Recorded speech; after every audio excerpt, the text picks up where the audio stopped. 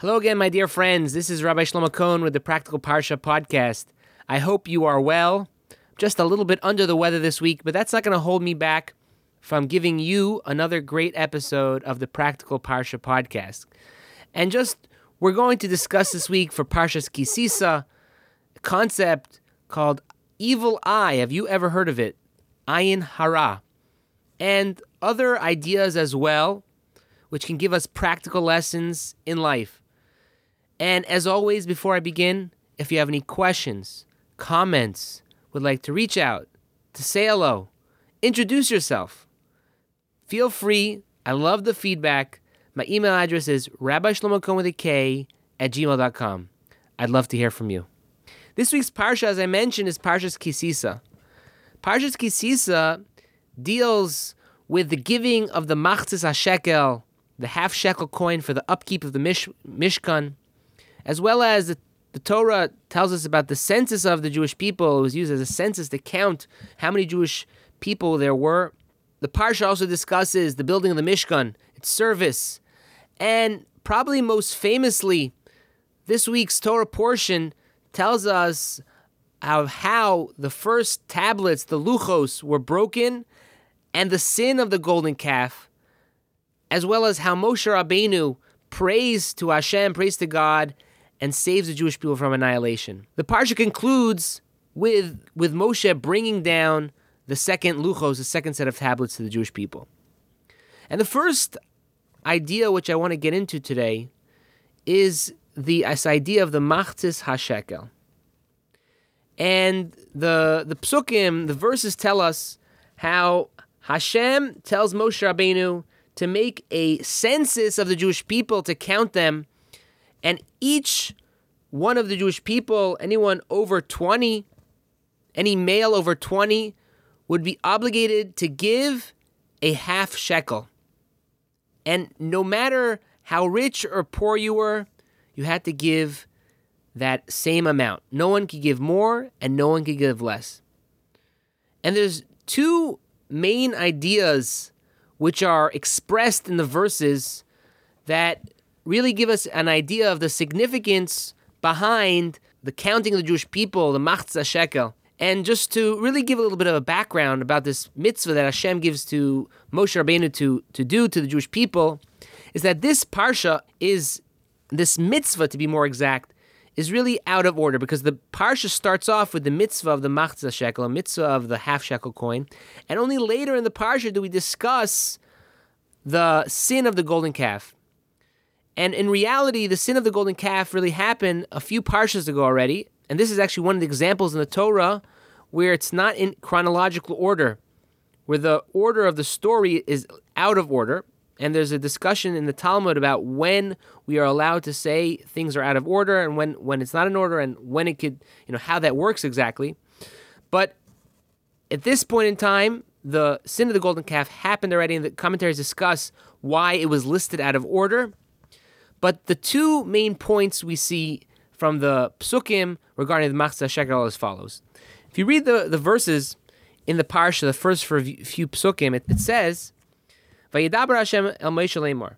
Hashem spoke to Moshe saying, Ki Sisa es rosh b'nei Yisrael, lefkudehem v'nosnu ish koifer nafshoy la Hashem, bifkodo sam, v'lo yeh bohem negev bifkodo sam. When you take a census of the children of Israel, according to their numbers, every man shall give Hashem an atonement for his soul when counting them, so that there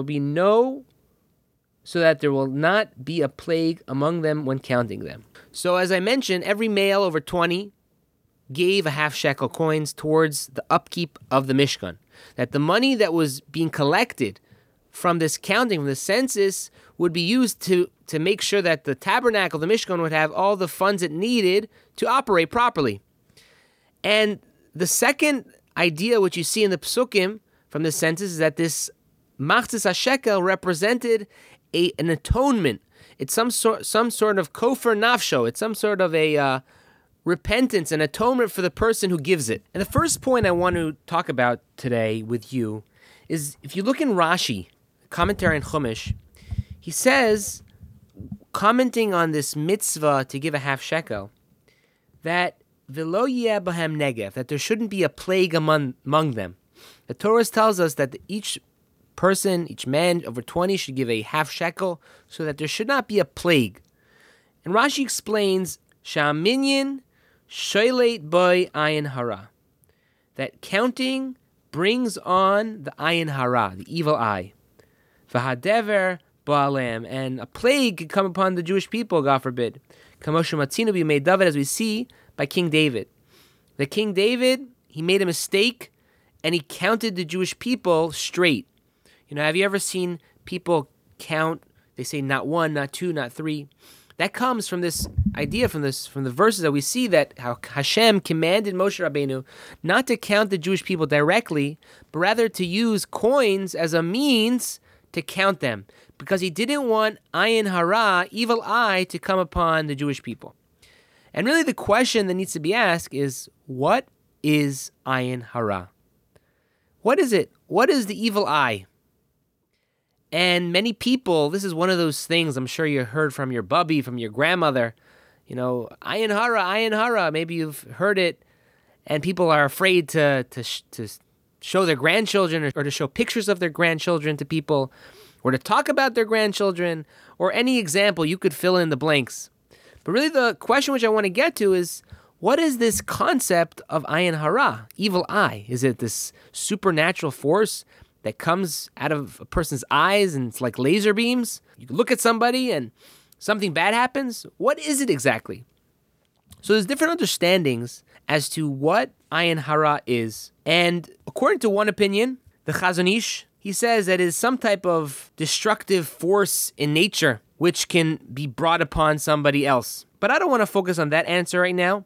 I really want to focus on another understanding of ayin hara. Rav Dessler explains that ayin hara is not this natural force, how the Chazon Ish understands it, but rather it works a little bit differently.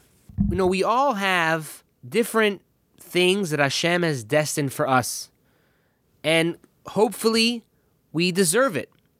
That Hashem determines on Rosh Hashanah how much money we have, how many children we have, what our situations be, right? We say this in the davening, who will be raised up, who will be put down.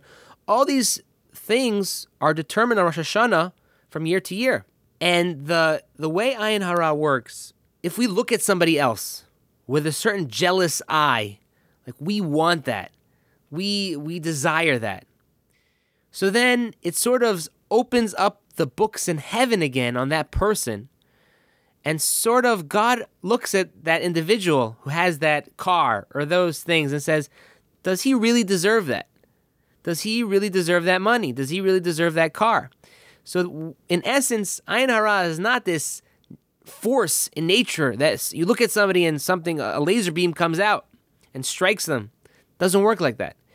It's part of the mechanisms of the creation that when we look at somebody with a certain way, with a certain feeling of jealousy, that we want something, we're jealous, we look at them with the evil eye, so it causes the books upstairs to be opened again, that they look through that person's file to see if they really deserve what they have. It's sort of like an audit.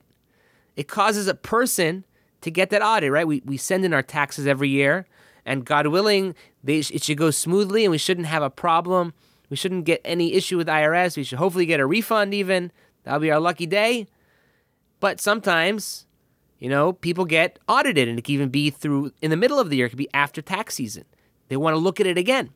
So when we look at people with a jealous eye and wanting what they have, so then we can cause a person to get audited by God. Now, I want to clarify one piece, because you might say to yourself, I can't go outside. If someone's going to look at me, someone's going to do this to me, they're just going to look at me with that evil eye, that ayin hara, and then I'm going to be under audit again.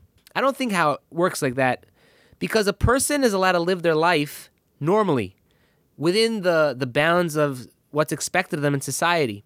So if it's normal for somebody to drive a regular car, then it's fine. You can't get the ayin hara on it.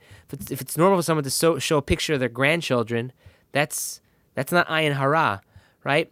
What causes ayin hara, what causes evil eye, is when a person doesn't have the sensitivity that's needed towards another person. When they flaunt that wealth in a way that makes people want to look at them. When they flaunt the pictures of their grandchildren to somebody who doesn't have any grandchildren, that's an example of where somebody could, God forbid, be affected by the evil eye. But to live our lives as normal people, to do what's normal in society, what people do with each other, what within the norms of how people act, that does not fall, I believe, into this category of ayin hara. Obviously, we should always ourselves try to look at people with a good eye, and we should never want to put ourselves in the face of others, especially those who don't have all the goodness and blessing that we have. It's something that we should be sensitive to and not, and just to be cognizant of when we go throughout our lives and everything we do. Focusing in on the second reason for the machzas shekel that we see in the psukim about this kofer nafsho, that it was an atonement. The commentaries tell us that after the Jewish people sinned by the golden calf, Hashem wanted to take stock of his precious possession, the Jewish people. That just like a shepherd who, after the flock gets attacked, has to recount to check his possession, so too Hashem wanted to recount again his people, his treasured possession, the Jewish people, to see who's there. Now, obviously, the first question you ask to this is that, why does God need to do this whole procedure of counting? He knows how many people there are. Why does he have to go through the half a coin and counting? And what's the significance behind it? And there's different significances that we can get into, how everyone giving the same amount of money signifies a certain national unity, and everyone has, striving towards the same mission and the same goal.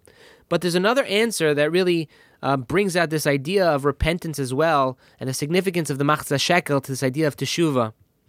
And the Midrashim tell us that after the Chet HaEgel, after the sin of the golden calf, the nations of the world jeered at the Jewish people. They laughed at us, and they said, after 40 days from receiving the Torah, hearing God's voice directly, all the Jewish people, men, women, and children, the Jewish people stoop and fall to a sin of the golden calf, and they laughed at the Jewish people, right? They made such a big mistake, how much they had fallen from their level of hearing the word of Hashem directly to this point where they were all worshiping a golden calf. It was idolatry. How could this have happened? And they laughed at the Jewish people how they made this mistake.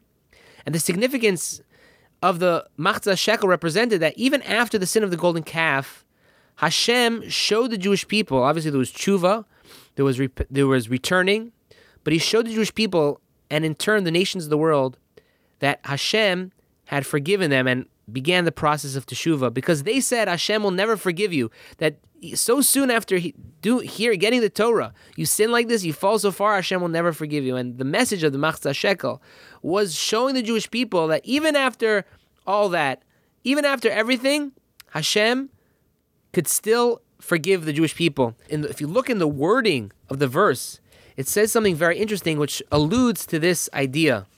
Because the pasuk says, Ki Sisa es rosh b'nei Yisrael. That's the name of the parsha, Ki Sisa.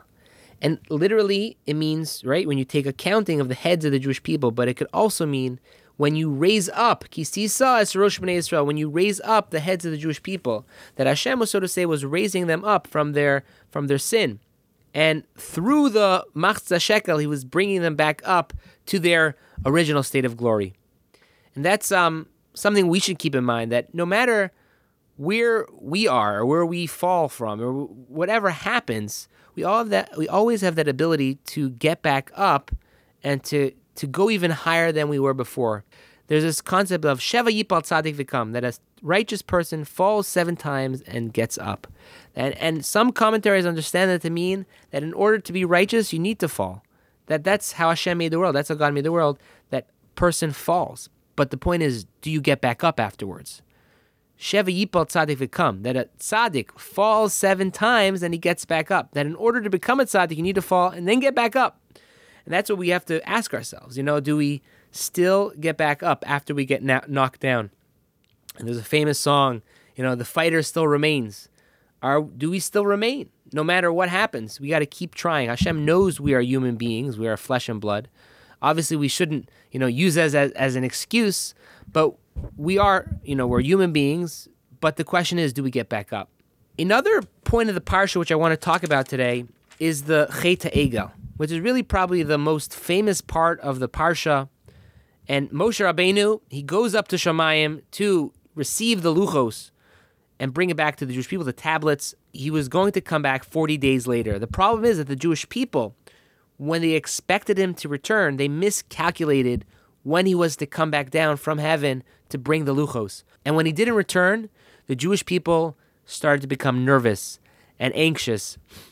And it's brought down in the commentary that the Satan, the Malach HaMaves, the Yetzer Hara, the evil inclination, showed the Jewish people a vision of Moshe Rabbeinu dead, laying in a deathbed in heaven. And once that was shown to them, this initial, reaction of anxiety and nervousness and panic ensued in the Jewish people. A segment of the population was able to sort of take control and hijack the situation to their own being. And they said to Aaron HaKohen, who was the de facto second in command, to Moshe Rabbeinu, we need a new intermediary. Moshe Rabbeinu is not here anymore. Who's going to be our intermediary to serve as the go-between between us and Hashem? We need something. And they didn't necessarily have an intention to serve an idol. That wasn't what they wanted to do.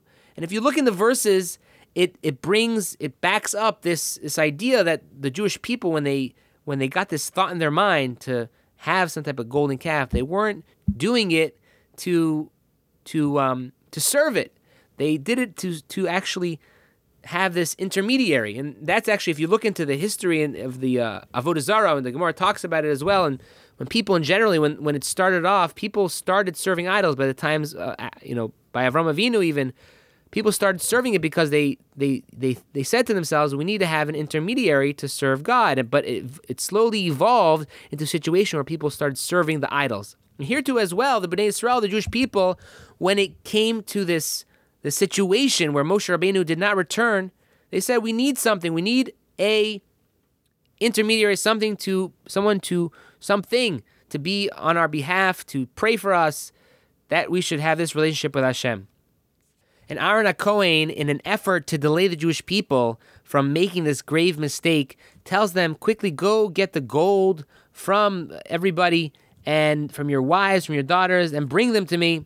Soon enough, they were brought so fast that it was already almost too late to stop the situation in movement.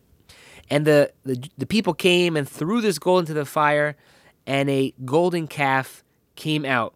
And the Jewish people, a segment of the population, started to serve and worship this golden calf. Now, the question really remains is, how could the Jewish people, so close to receiving the Torah, sin in such a way like this?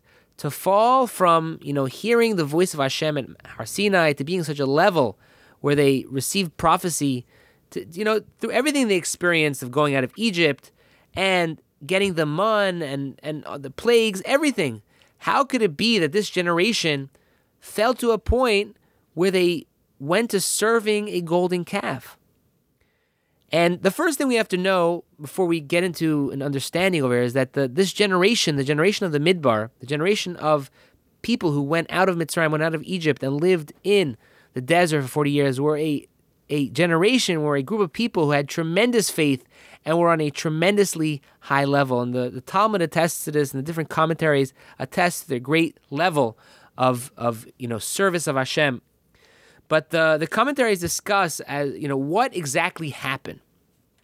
And there was, it wasn't the whole Jewish people, but the Jewish people as a whole were held liable for what happened. But it seems that the Erev Rav, these rabble rousers within Jewish people, got the people riled up, and they made this mistake.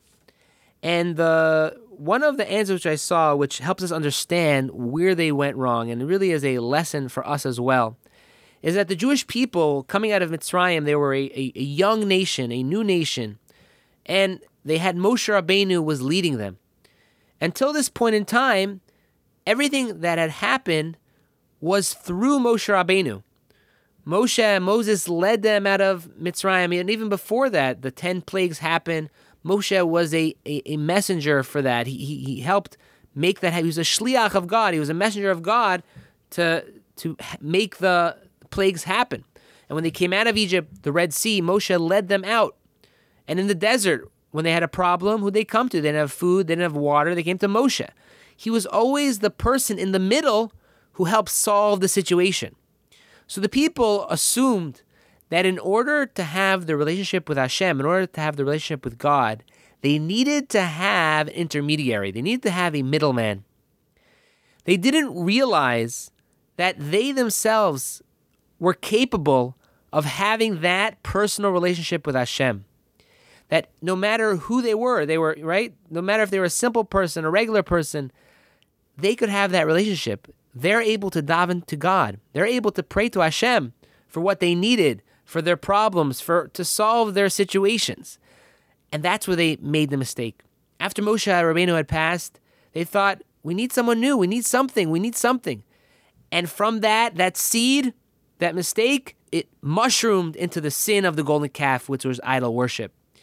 And the message for us is that we have to realize ourselves as well that sure, it's always great to have people that could advocate for us. People go to blessings, to great rabbis, and they go to tzaddikim, the grave sites of righteous individuals. But we never pray to those individuals. We always asking them to be a emissary for us. And same thing for a blessing from a righteous person. We ask that they should be a emissary, to be an emissary, God willing, that their word should be helped, is more accepted by God. But we should know ourselves that we have the ability as Jews to be our own intermediary, to be our own best advocate. And many times, it's those pure prayers from the deepest parts of our heart that are the most effective for the things that we want to accomplish in our lives, that we were calling out to Hashem for. And we shouldn't make light of our own prayers and our own significance. And that's something which is one of the most powerful lessons of the Chet HaEgel, that the Jewish people didn't realize this point, that they didn't need Moshe Rabbeinu to have that relationship with Hashem. Each and every one of us can have a unique relationship with Hashem. And obviously there's certain aspects of it where we pray 3 times a day. We have the morning prayer, Shacharis, Mincha, Ma'ariv, morning prayer, afternoon prayer, night prayer. And there's also another part of it of speaking to God in our own words, to have that relationship like a friend. It might seem awkward at first, but it's something that you get used to, and it's a healthy thing to do. And that's one powerful lesson which I want to take out from the Chet HaEgel, the sin of the golden calf, and from this week's Parsha. So with that, I'm going to finish for this week's podcast. I hope you all enjoyed. If you have any questions, comments, or would like to reach out and say hello, please feel free to email me at rabbishlomokohen@gmail.com. Everyone, have a great day.